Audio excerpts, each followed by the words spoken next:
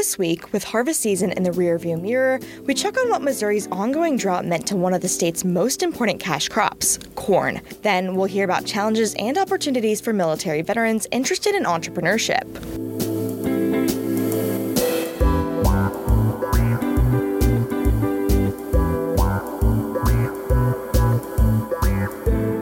Welcome to Business Brief, Missouri Business Alert's podcast focused on the business news and issues shaping the state. My name is Siggy Reese, and I am joined by my co-host, Chelsea Peter. Chelsea, how are you doing this week? I'm doing good. Coming off a great Thanksgiving break. What about you? I'm doing well. Have you checked out your Spotify Wrapped? I have. Unpopular opinion, I have Apple Music. Ooh. But yeah, same thing. What about you? Who was your top artist? Mine, unsurprisingly, was Taylor Swift. What about you? Yeah, no, mine was SZA. Oh, you went to a SZA concert recently, right? Yes, I did, so it really tracks. I love that we both saw our top artists in person this year. Concert? I know. Yeah, awesome. That's awesome. Look at that. Well, are you ready to get into this week's headlines? Yes, let's do it. Awesome. The U.S. economy grew at a rate of 5.2% annually in the third quarter, the Commerce Department announced Wednesday. The department's second estimate of gross domestic product for the quarter showed stronger growth than the first estimate released last month. The upward revision mainly came from growth of non-residential fixed investments and higher government spending. Consumer spending was revised downward to growth of 3.6% compared to the initial estimate of 4%. American shoppers set new records for online spending on both Black Friday and Cyber Monday this year. According to Adobe Analytics, shoppers spent nearly $10 billion on online deals Friday, up more than 7% from 2022. Monday brought more than $12 billion in online purchases, a nearly 10% jump from last year. BJC Healthcare and St. Luke's Health System this week finalized plans to merge. The deal will take effect in January and will result in a healthcare system spanning 28 hospitals and hundreds of clinics. Kansas City-based St. Luke's will fold into St. Louis-based BJC, but both will retain their branding in their respective cities. The revenue for the merged system will amount to about $10 billion. The hospital systems first announced the deal in May, but it had to win approval from regulators. Ameren, Missouri's largest electric provider, is planning to shut down its coal-powered plant in Jefferson County earlier than anticipated. Last week, Ameren filed with utility regulators to recoup its investment from Rush Island Energy Center. The company announced almost 2 years ago it would close the power plant, opting to do that rather than installing required pollution controls. Columbia-based construction technology company EquipmentShare opened a new facility in Moberly this week. EquipmentShare will invest nearly $50 million into the facility, which will be a new industrial and upfitting center. The new facility is expected to create about 150 jobs over the next 4 years. Business Brief will continue after a quick word from our sponsors.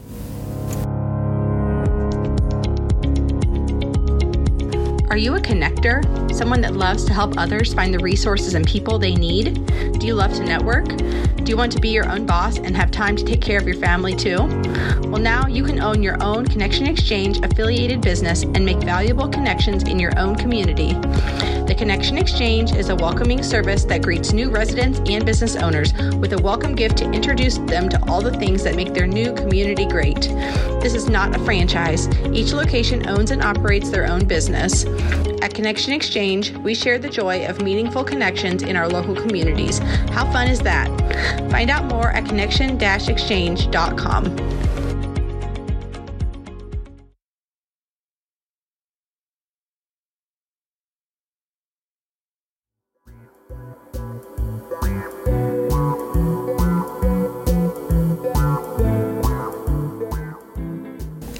Our next story takes a look at how the ongoing drought in the state has impacted an important crop, corn. Oh, what's going on with corn? So this year's drought has disproportionately affected growing conditions across Missouri, leaving corn farmers experiencing varying yields. In some areas, irrigation and timing led to higher yields, while farmers in other parts of the state had small harvests. Oh, interesting. Very. Missouri Business Alert reporter Kyla Peer talked with Justin Calhoun, a University of Missouri Extension state specialist in soils and cropping systems, about this year's corn season. Here's part of their conversation. What conditions are required for the optimal growth, the optimal harvest? Corn needs quite a bit of water. I can't tell you exact acre inches, but a quick literature search could show you that. But it is a pretty high water user. and especially during reproductive phases. Water use during vegetative phases can be high because it puts a lot of growth on really fast. But when it really gets into reproductive phases, it uses a lot of water, and it needs to be an overall healthy plant in that phase. So, when you see corn out of the field, a lot of people think about corn and they have the tassels coming out of the top of the plant. It's actually your pollen. And then when you think about your ear on the stalk there, when it is in reproductive phase, that ear has silks coming out of it, that come out the end of the ear and the husk. And what those silks do is it's catching the pollen that falls off the top of the plant. So when corn gets stressed, heat stress, due to lack of moisture, the leaves roll up. And what those leaves do, especially those right there around the corn ear, is act as a funnel for the pollen that's falling off the top of the plant to land on the leaf, and then it kind of funnels down to the ear and pollinates the ear. So when we don't have adequate water or moisture during the reproductive phase and those leaves roll up, we have bad pollination, and that's going to absolutely kill our yields. To my understanding, corn crop yields vary very vastly depending on the region that the corn crops are in Missouri. So some regions, they were able to recover from the drought, while others had a little bit more difficulty in doing so. Can you expand a little bit on why this is? So why did some recover better than others? Well, one, it's going to depend on what part you're in. Obviously, Southeast Missouri recovered better than the rest of the state because we have so much irrigation capacity. It also depends on at what stage did we see that drought. So I think some of our more southern regions saw a worse impact from the drought because while we had available moisture, that corn got large enough and got close enough to reproductive stages to where its water use curve really started to ramp up. Whereas later planted stuff in more northern Missouri wasn't as far along. Just because of their environmental conditions, they can't plant as soon as we are.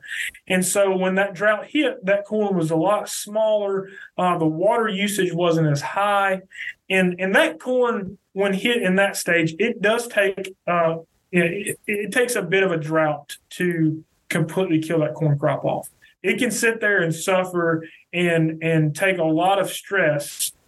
And then when the moisture returns finally at the end of the drought, it will kick back on and continue to grow. And the farther along it is, closest to the reproductive process it is, when that drought occurs, the more yield loss it's going to experience. And I know that kind of seems backwards because you'd think a small plant, it's more vulnerable to stresses. It would kill off faster. But it actually sits there a little bit better, handles that stress a little better, and then it recovers better. With global warming, with drought conditions like those Missouri experienced over the summer, those will unfortunately likely be seen again and again and again. Likely that will be the new normal. How do you propose that farmers, I guess, combat this? Yeah, well, my answer for Southeast Missouri is easy, right? Make sure you irrigate and irrigate timely. But that's not always the case, and we know that's not always the case.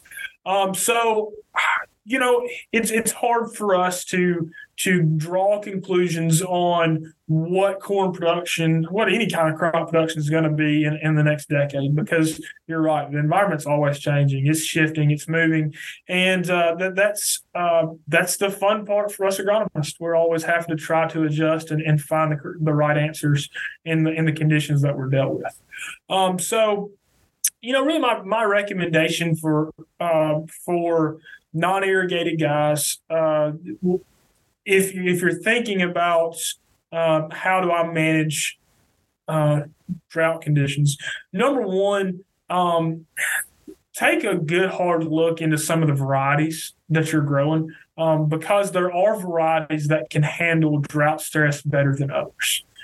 So talk with your seed reps, talk with your local extension representatives, you really sit down, and if that is a concern for you, make sure that you have the proper varieties that are bred for that type of environment, because there's so many varieties available to us, and we don't think this is going to be an every year deal, because we know we've got notes and trials from agronomists from decades past that there are periods of drought, and the next year we're going to get 10 times more rain than what we've ever expected. And the next article someone called me about is how do we handle flood tolerant corn? So it's just in the moment that we're in, making sure that we manage our inputs to where we're not shooting ourselves in the foot. We're surviving until the next year.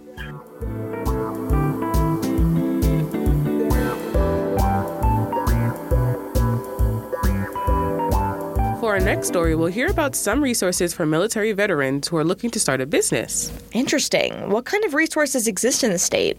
So there are a few organizations in Missouri that support military veteran entrepreneurship. Starting a business can be a good option for veterans because of skills they learn in the military and the autonomy owning a business can offer. Got it. So who are we hearing from today? We'll hear from Mitch Fitzpatrick, the Director of Training and Outreach at VetBiz, an organization that provides free resources to veterans interested in starting a business. Missouri Business Alert reporter Lucy Valesky interviewed him during a live event last month. Here's part of their conversation. Thank you for taking the time to talk with me today, Mitch. Of course. Thank you for having me. What are some benefits of opening a business as a veteran? Well, I think a lot of the focus when people get out of the military is always going to be on employment, things that when there's a dramatic shift or a big life event happens, homelessness, things like that, gaining employment, unemployment of veterans and military spouses. But veterans and military spouses are equipped with those soft skills that make for great entrepreneurs. And there's a lot of different programs, corporations, things like that are trying to give veterans and military spouses a boost up and show them that they can do it. What are some of those soft skills that military veterans or their family members have that can equip them to be good entrepreneurs? Yeah, I think the biggest one, and it kind of encapsulates a lot of different ones under it, is just problem solving, resiliency, those kind of together. Things change all the time in the military, especially. You're not always given all the equipment you need to get the job done. You're not always given, the personnel maybe that you would be ideal to get the job done. But it's always mission first. And it's the same thing with the families. You may be moving around different places. You got to find schooling for the kids. You got to find all these different things and make sure the home's good to go. So you're spinning all these different plates at once. Resiliency is a huge one. So what specific challenges do military veterans run into when raising funding for their business? It can be a bigger hurdle for veterans and those that are coming out of the military spouses as well, is maybe the credit factor. Just because for multiple reasons, either something bad happened and they have poor credit for whatever reason, or it just was never a really big issue in the military to build up a credit score. They just wasn't something that they were doing actively because they're worried about all these other things. And you were getting, allowances for housing and things like that in the military, and your insurance was through the military. So you didn't really have to worry about building up credit. And that's one big thing you need when you're going for outside financing. They're going to be looking at that credit score. So and that, again, if somebody comes to us and they say, hey, I really want to get some funding for my business, but I know my credit might be a hurdle for that. We have resources. We have people we can refer them out to. There's a ton of different answers for that. Credit repair, nonprofits that are out there. There's, micro lenders that they can look into, which are, you get a little bit, you might not get that $1 million loan that you're looking for, but, they usually go up to about $250,000, and they may not be as stringent on some of the other factors that go into getting funding. What are some of the first steps you recommend for veterans who want to start a business? For me, and what I've seen, education is definitely key. And there's multiple ways to do it, because I realize people are busy, and it's hard for me to see that, because I'm in the entrepreneurship space every single day, and we kind of lose sight of, well, people actually have jobs and they've got all these other things they're doing, and this small business thing they're trying to launch might be, they're kind of fitting it in where they can fit it in. So I would say reach out to a resource partner, and we understand, I like to tell people, use us as your new unit, when you get out of the military and you're trying to launch or grow your business, because we will meet you where you're at. If it's like, hey, I need help with A, B, or with a marketing plan, and I just want to kind of get some education on that. We can find courses that are on demand that will kind of fit your schedule, or, resources. You come to us with what your problem is, and we'll meet you where you're at. And I think that's really important.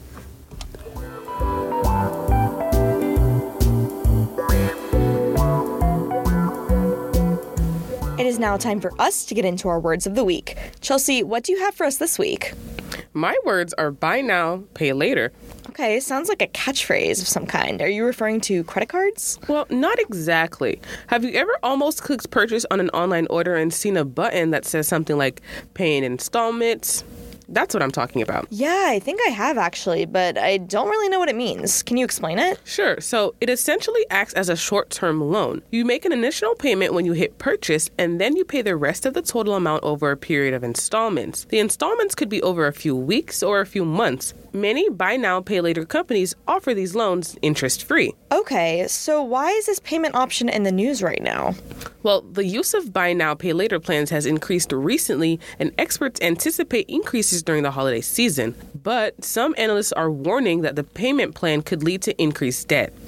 Interesting. So what are the potential negatives to the buy now, pay later plan? If a borrower doesn't make a payment, they can be barred from using the app that supplied the loan, or they can be charged interest or fees. That's all I've got this week. What's your word, Siggy? My words are teacher pay. Oh, so what's going on there? Well, here in Missouri, it's not looking so good. Missouri is typically ranked low for teacher pay overall, but a new rural schools report shows the state is ranked second to last for rural teacher pay. So what does that mean for the state? Lower teacher salaries can mean high turnover. Some rural schools have turned to the 4-day school week to try to retain teachers. Over 30% of schools in Missouri are using this schedule, according to a rural schools expert. Wow, so what else did the report say? The report showed that 16% of rural Missouri households don't have access to broadband internet, making Missouri the 9th worst state in the country for rural broadband access. For a closing thought, here's Mitch Fitzpatrick again on his advice for small business owners.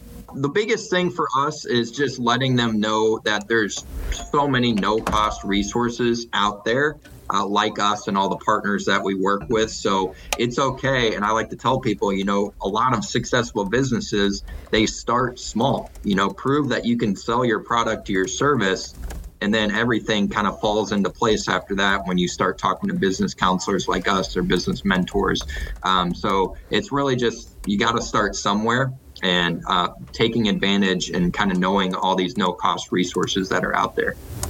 Well, that is all for this week. Thank you to the M33 Project for providing music for this episode. For my co-host Chelsea Peter, editors Julian Jensen, Yashimi Kowalczyk, Zachary Morrison, Skylar Rossi, and Michael Stacy, I'm Siggy Reese, and this has been Business Brief. Thank you for listening, and we'll talk to you next week.